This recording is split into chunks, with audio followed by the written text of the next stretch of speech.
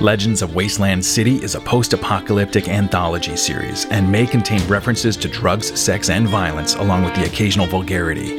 You've been warned.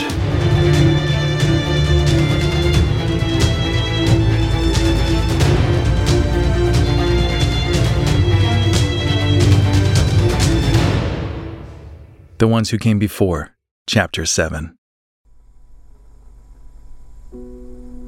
The guiding light of the holy atom could not be held forever by the darkness of this world. Zin slowly awoke to the sound of Brother Justify's voice in the next room. He was doing a sermon, so the vacuum tube must have worked. She laid there listening as the dust in her head cleared away. Out into the barren wasteland of this ungodly desert. Nostalgia hit as Zin remembered the voice from the radio in her camp. It was really him, the same man she'd been listening to for years. You have heard me through the airwaves, given to us by the holy atom, spreading its message, its love. He was always talking about the holy atom, though she wasn't really sure what any of that meant. In the war that everyone lost, great atomic weapons had been used, rendering entire areas of the globe uninhabitable for a time. But that was mostly the big cities, military bases, and old ports. But those thoughts were mostly left to rumors and legends now. Still, she didn't fully understand why someone would worship something capable of such destruction. But for a time, your radios were silenced. Your ears left to mourn the loss of his message and his music, and all the reminders of the world that came before. As she listened from the lower of the two bunk beds, Zin almost felt comforted by Justify's words. They reminded her of her old farm, her family, and her tribe. In this cold, dark wasteland. When that fire was put out, one of you stepped forward to find the spark that could relight the flame. In this message, one who would not stand by while our small radio broadcast was extinguished. He gave the ultimate sacrifice, children, a sacrifice of blood, of life. Ultimate sacrifice? Was he talking about Mutt? Zin jumped up on the words, trying to find the boots she had kicked off while she slept. The room was dark now, so she couldn't see them, or the childlike man looking down at her from the upper bunk.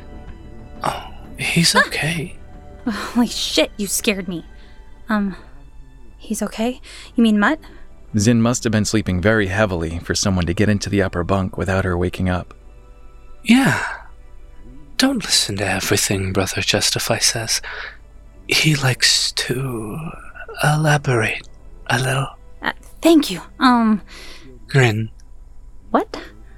My name. It's Grin. He reached over to a small lamp on the wall, turning the knob and lighting up the room with a soft orange glow. Zin looked up at Grin. His imposing size was made even greater from his perch above her, though he was sitting like a small boy at the end of the top bunk, with his feet kicking in the air, and he was dressed very strangely. His clothes were dyed with deep purples and reds, and his face was painted, not like a clown or like the war paint the raiders often wore, but with dark rings around his eyes and smoky cheeks, and a big smile painted across his mouth in bright colors. Would you like me to read to you? Grin was holding out a thick, worn book. Not right now. Zin found her boots in the soft light and started putting them on. You said Mutt is fine. Would you take me to him? Oh, yeah, of course. He's in the med tent. He hopped down from the top bunk, waited patiently while Zin finished putting on her boots, and grabbed her hand. He then led her into the hall, where she could see the door to the radio room closed, with a red light on outside on the wall. We can't go in there when the light's on, but it's okay. You can hear what they're doing on the speakers outside. What was with this guy? Zin thought maybe he was sick, or she had heard about some people who got a little too close to the old radiated sites. Maybe the rumors were true. They reached the foyer of the radio building, and in the chair of the front desk was a heavy-set man writing on some papers. He had a full dark beard and joyful eyes. He wasn't dressed in camo like the Dukes, so he must be with the radio crew. Oh, hey, Casper. Have you met my new friend, Zin? Not yet. You're lucky to be alive. Actually, not many people escape the bloodbags. I'd like to hear your story later so we could possibly add it to the news broadcast if that's all right with you. Zin remembered the news broadcasts from her time on the ranch. There was never a lot of news, just scraps from here and there.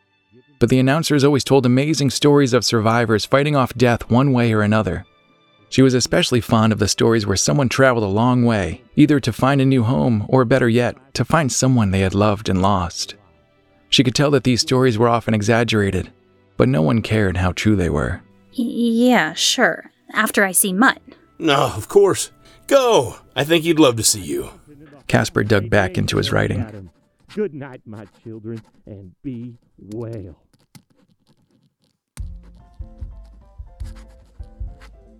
Grin grabbed Zin's hand again and led her outside. It was early evening, and the camp was lit up with fires and electric light bulbs. More lights than Zin had ever seen outside of Barstown City before. Hanging bulbs were strung across the roadway in the middle of camp, illuminating the entire courtyard, and there were speakers playing music throughout. Zin recognized another song that she'd heard on the radio on the farm so many times before. Her brother Leon had found an old cassette tape in the wall of one of the dilapidated buildings in their camp, and one of her tribe members had brought it along during a trade run to the Dukes a few years ago. That very night, the radio played some songs from that tape, dedicating them to Leon. Her whole tribe was so proud, and Lee was a genuine celebrity for finding new songs for the radio to play. The song playing on the camp radio was from that cassette tape, and she wondered if it was by chance that it was playing, or if the Swede was dedicating it to her now. She missed her family, but was so happy for these happy memories.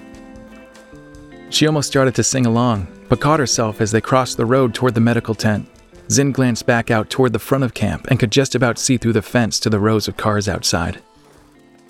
They were being lit up by a pair of spotlights, mounted atop both of the guard towers, still manned by a couple of Duke guards, though not the same as the ones before. She could see other Duke soldiers running back and forth, some carrying supplies and weapons, likely preparing for the inevitable attack from the bloodbacks. But even through all the movement, there was an odd calm in the camp. She guessed that when you've got this many guns, there's not much to be scared of. If there was a better protected place for her to be in the Wasteland, she couldn't think of one. Hotshot, who was the one who helped Zin carry Mutt through the gate, saw them crossing the road and turned to meet them. Hey, Zin, right? Yeah. Thanks. For whatever you did to get him back here. We kind of helped each other. I'm Hotshot, morale officer and second in command around here.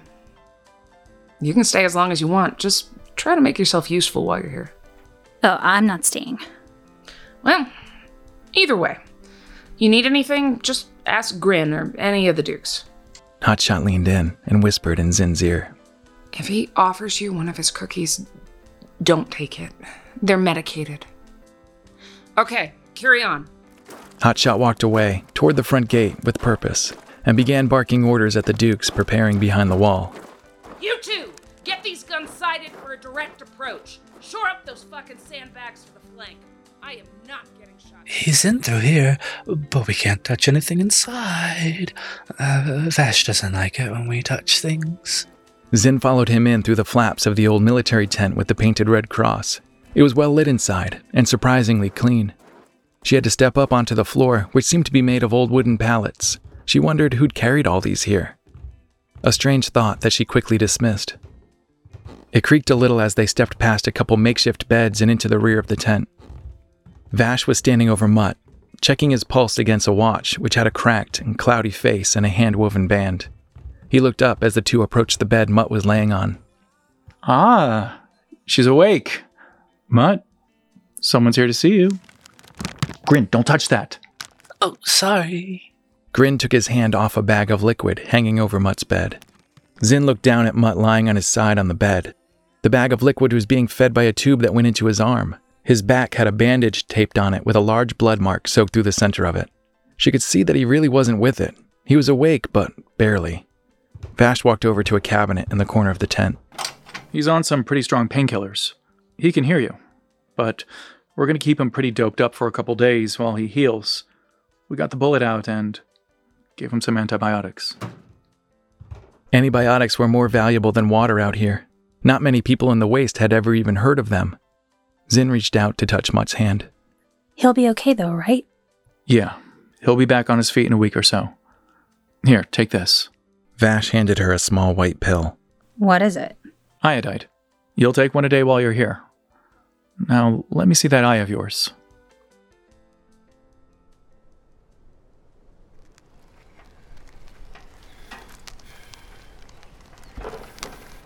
In the old days, before the fall, there were television programs that told stories with pictures, like the radio broadcasts that the WCC provided. But you wouldn't have to use your imagination. You could just watch, and people would act out the stories on the screen. And there were shows made of drawings too. Many drawings shown in succession so fast that they could look alive. And one of the common tropes in those cartoons, as they were called, is that when a character got lost in the desert and they ran out of water, they'd see things that weren't there. Instead of a funny-looking rock or a tall cactus plant, the character would see an oasis or even an ice cream stand. The idea of a cartoon that played on a television would have seemed strange to anyone here in the Wasteland. But for the bloodback that just witnessed 4 of his own get completely decimated by the Duke's defenses, and then made a run for it with a leaking gas tank, those mirages had gotten all too familiar. His dirt bike had made it maybe a mile before the tank dried up. After that, he pushed. He was able to plug the holes in the gas tank once he was out of the line of sight of that sniper, but not before losing most of his fuel. He'd been walking this bike for miles now, and even with the sun having set a while ago, he was overheated, dehydrated, and so tired. On countless occasions, he'd seen a puddle of water shimmering in the middle of the old highway that would disappear when he got too close. These were normal in the hot desert sun, but his overheated mind and exhausted body could no longer see them for the tricks of the sun that they were. And over every hill, he'd see what looked like a couple of bloodback motorcycles coming to his aid. But every time, they'd appear and then disappear like shadows on a cloudy day. That dirt bike weighed 300 pounds when he started pushing, but by the time the sun had set, it weighed 2 or 3 times that, as the fat man guided it along the road away from the Duke's camp. Overhead, he saw a pair of vultures circling him. Fuck off, birds! Sweat fell down his brow and burned his eyes as he heard the sound of another motorbike approaching in front of him over the next hill. At first, he chalked it up to just another mirage, but none had made a sound before. Relief poured over him as the sound got louder. He pushed his dirt bike up onto its kickstand and walked ahead a few more paces, waving his hands over his head. The other motorbike crested the hill, and its headlight shined directly into the fat man's eyes, blinding him. He raised his arm to try to block some of the glare as the bike pulled up to just a few yards in front of him and finally turned the light away. As the fat man's eyes readjusted, he could see Bile was the rider. Where are the others? They're dead, man! All dead! The fat man was embarrassed to be sounding so emotional, but he didn't have the energy to hide it. We tracked the girl and some kid down to the Duke's camp. We never stood a chance. Bile just stared back at the fat man. They had more guns than I've ever seen. Hey, man, you got any water? Bile reached down and grabbed a greasy plastic bottle half filled with cloudy water. He screwed off the top and took a swig before simply replacing the bottle back to its spot.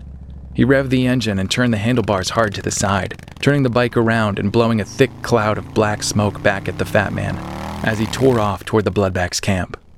Oh, come on! Fuck! With that, the fat man kicked the useless dirt bike on its side, some dry, rotted plastic bits shattering off. He grew angry, then distraught, all in one breath. He closed his eyes, calming himself, turned toward the dissipating black smoke, and started walking. But his second step never found the ground. He collapsed in a heap on the still burning asphalt.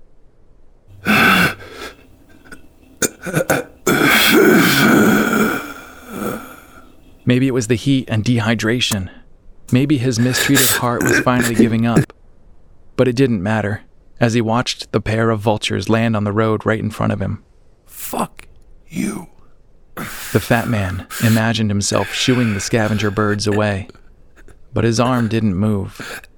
His body just laid there, and his vision went black.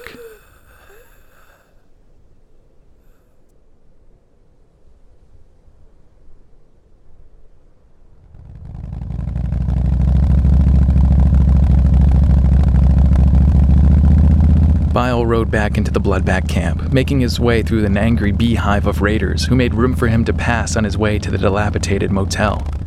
He parked in front of the main entrance as Zealot walked out of the double doors with his usual 2 guards at his sides. You better have good news. They tracked the girl and a kid to the Duke's camp. You want me to get a riding party together?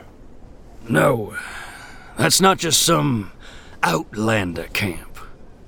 They've got us outgunned 10-1, so we gotta be smart about this one. We're gonna be needing a bit of leverage.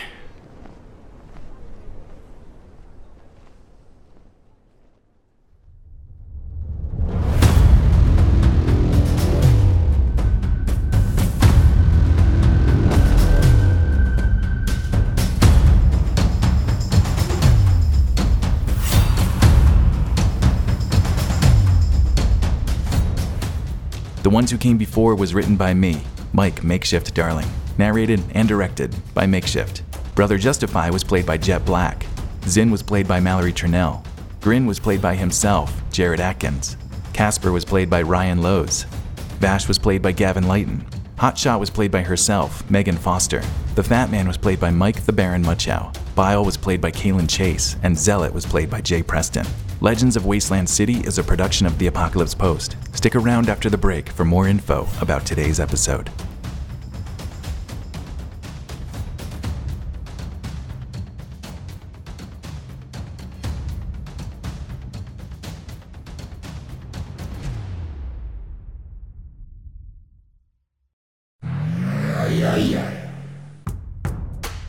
You can help support the Legends of Wasteland City and The Apocalypse Post by joining our Patreon at patreon.com/theapocalypsepost, or by making a purchase in our merch store, now including a brand new makeshift patch designed by the one and only Critical Biggs. Find it at theapocalypsepost.square.site.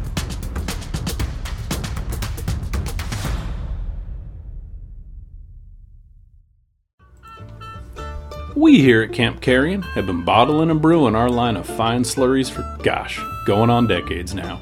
And we'd like to introduce our newest beverage, Carrion Cola. Sourced using the prime wasteland dregs our network of seasoned scavs provide. Our fermentation process results in a powerfully carbonated drink, with the aroma Camp Carrion is known for. Carrion Cola provides you with the crude oils and trace heavy metals you're missing in your diet. Carrion Cola. You've had worse things in your mouth.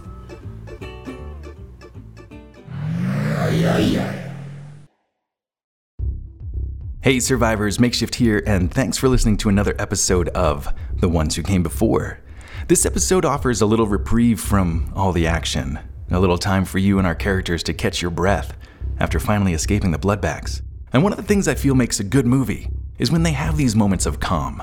A lot of modern action films leave out these quieter moments, trying to cram in more action or attempting to appeal to a foreign audience using as little language as possible, thinking of Transformers and Fast and the Furious and stuff like that. And the movie can often suffer for it. But scenes like in Jurassic Park, where Dr. Grant is in the tree with the 2 kids telling dinosaur jokes, and the movie Home Alone, where he visits the church before that climactic scene where he finally fights back against the robbers. It's all part of what makes a great movie rewatchable 100 times, because those are the scenes that teach us more about the characters, and we can find some natural exposition. Not that there's a ton of exposition in this chapter. Really, I just wanted to paint the Dukes of the Nuke camp with Zin's eyes as she explores this strange new place that she's never been. And I can imagine that in a post-apocalyptic world where almost no one but the richest and most adept survivors have the things we take for granted in pre-apocalyptic society, Zin was probably never far from her little cattle ranch, and maybe that's a little metaphor for the southerners that never leave the county, or city folk who have no idea how to survive in the wild. Either way, Zin has never experienced a working refrigerator or interior running water. This whole camp is a bit of an anomaly for her, thanks to the riches of arms sales and the know-how of a couple radio engineers. In the apocalypse, the only way you would even have the time to work on things like engines and designer lighting and entertaining radio broadcasts is if you've got the help of a group of people that can divvy up all the responsibilities. Because I'd imagine 1 or 2 people by themselves would have to spend a majority of their time just finding food and making sure they're safe, which would probably mean staying on the move, where you can't collect things and you can't fix things and you have to ditch your whole camp every now and then and take what you can in a couple of backpacks or like in the road in a shopping cart. But the Dukes and the WCC have the numbers and the weapons to keep a consistent camp, collecting the things they need and adding a few luxuries to the post-apocalypse. And we got a chance to hear one of Brother Justify's sermons, or at least some of it. I may release the whole thing as a separate thing. Actually, tell you what, I'm going to release the whole thing as an exclusive for my Patreon supporters. If you want to hear the entire sermon that I had written, but it was always meant to be background, so it may or may not be awesome. I don't know, but we'll see. But Jet Black returned as Brother Justify and killed it. He definitely went like full Southern gospel preacher for it, and I really appreciate that. I thought it was kind of cool. It's a little bit different than the real Brother Justify, played by Dan Thompson at Wasteland Weekend, who plays it a little bit different. He's very warm. He's probably a little bit more pure at heart than the version of him we are writing here. But this is also early Brother Justify. I would imagine this would be, 10 years before now. So maybe he's learned something along the way, and maybe we'll get a little bit of a Brother Justify story sometime, because I wouldn't mind hearing a little bit more. I'll have to talk to Dan and, see what he envisions for some more of Brother Justify's backstory. He always gives us a little hint. He does like a Sunday sermon at Wasteland Weekend, which is really cool. It often gets overlooked because everyone's very busy packing up and breaking things down and loading up their cars to get out of there. But if you get the chance, if you go to Wasteland Weekend, Sunday morning, they do it at the front gates now. I think it's around 10 or 11. It's usually on the schedule. But you can hear him do a sermon, and it's really cool. It's very Fallout inspired. And he has a whole shtick that he does, and there's definitely some followers of Adam there, which is pretty cool. But anyway, yeah, so Jet Black's kind of doing his own thing with Brother Justify, with a little bit of my guidance, and I think it's really fun. And we also get to meet Grin, who's one of the Duke's more mysterious characters for sure. He was played by the real-world Grin, too. If you get the chance to bump into him at a festival, well, Wasteland Weekend specifically, he may actually just start reading Alice in Wonderland to you, so be ready for that. That is something that actually happened at Wasteland. I think his first year there, he was very deep in the Alice in Wonderland lore. He considers himself a follower of Alice, like the book became his Bible almost. And there's a few people that are inspired by Alice in Wonderland. The Hatter, it would be another. He's the guy that does Wasteland Talk. If you haven't listened to that podcast, you should check it out. They're very Wasteland forward. That's pretty much all they're talking about. So if you want to hear more about Wasteland and some stories, they always have guests every week. I was actually on it a couple weeks ago for a live version of it, which was a lot of fun.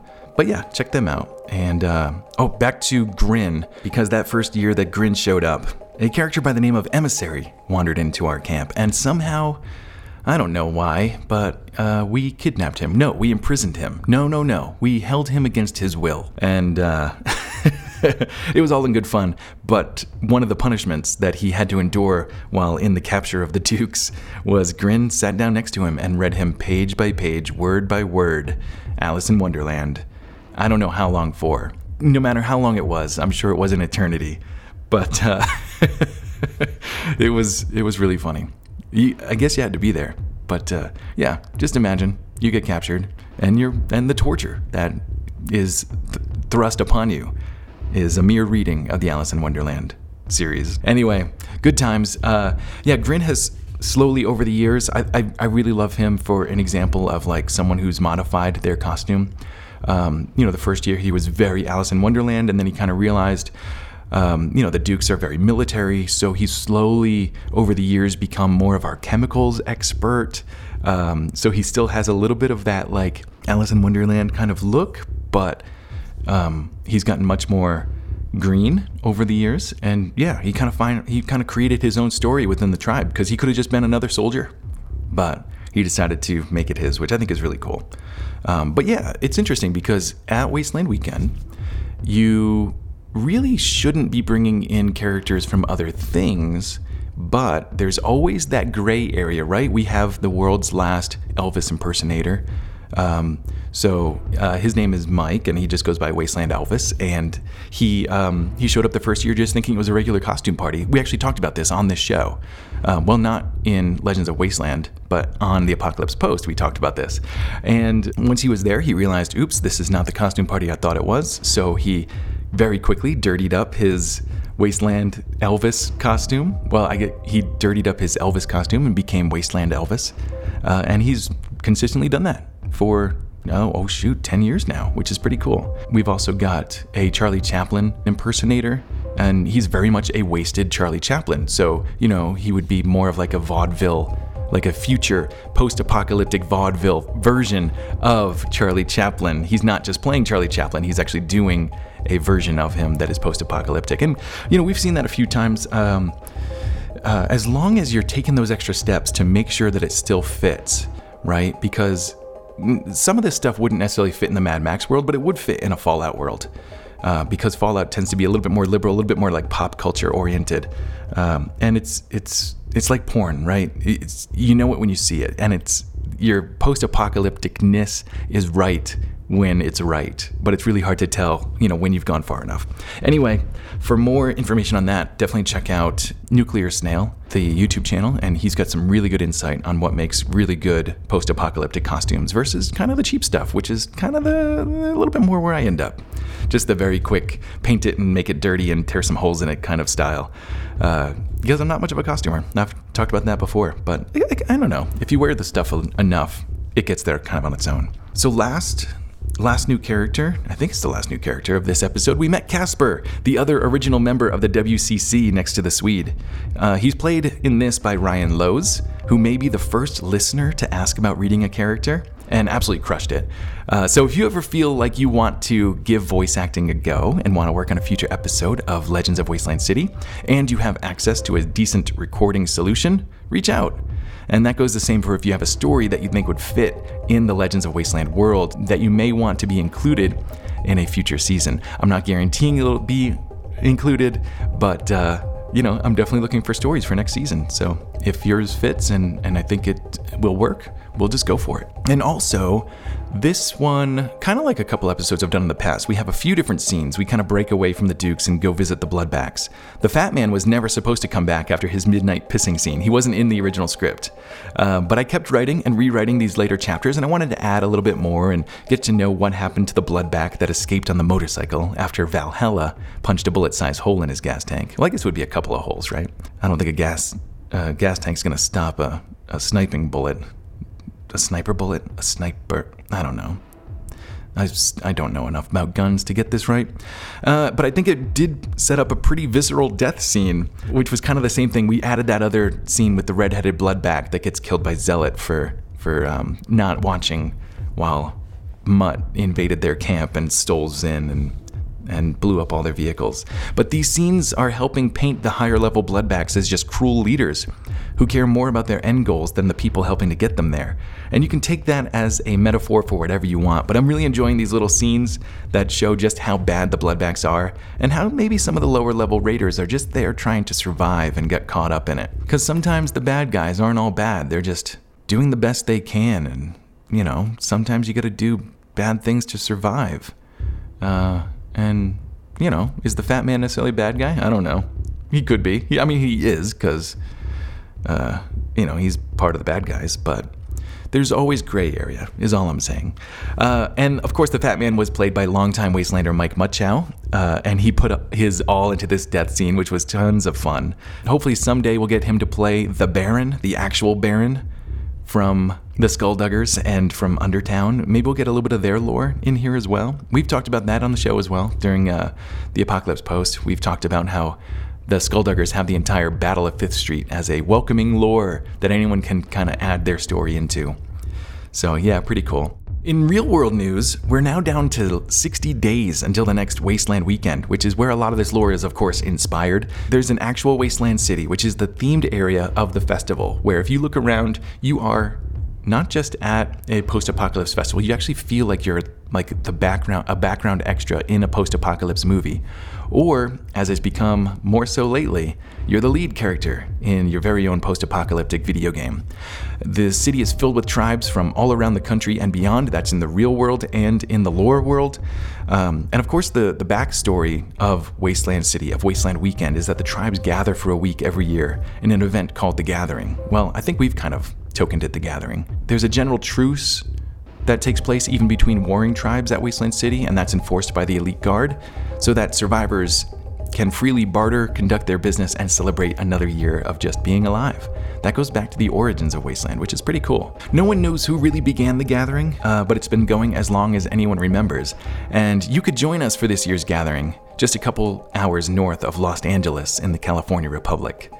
That's Los Angeles in California, for those that aren't following along. You've got to wear your post-apocalyptic attire. That means there's no old world clothes allowed. You have to be in costume, but there is what's called Wasteland Basic.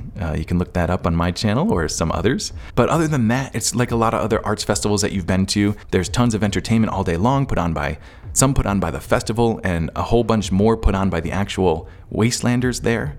A lot of the tribes like to host their own entertainment, if you get my drift. Kind of like the Dukes, we started hosting the Dukes of the Nuke USO show, which is an open mic.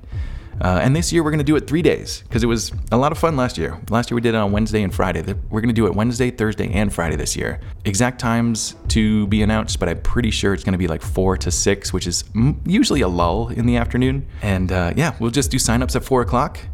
We'll probably give people a little bit more time this year. Last year we did 1 song or 5 minutes, but I think we'll probably do, like the first 10 people to sign up might get a little bit longer, more like 2 songs or 6 minutes or something like that. So if you're interested, if you want to check out Wasteland Weekend, you can find out more information at wastelandweekend.com, or check out the Apocalypse Post YouTube channel to get an idea of what to expect. There's a couple of documentaries up there and a whole bunch of other Wasteland material to check out. And that kind of brings up this fun thing. One of my great hopes for the Legends of Wasteland City is that one of you that are listening, that you only know this show. Somehow you're listening to this show and you know nothing about Wasteland Weekend. But my hope is that one of you that are listening, a fan of Legends of Wasteland City, will go to Wasteland Weekend for the first time and find one of the characters from these stories in real life. Because minus a handful like Mutt, the Bloodbacks, and a few others, these are mostly real-world characters. You can go visit Schofield's Drifters and try some of Sutler's strange elixirs, or go hang out with the escaped insane convicts of Rabbit Asylum. Or, of course, visit the Dukes of the Nuke and barter for some weapons.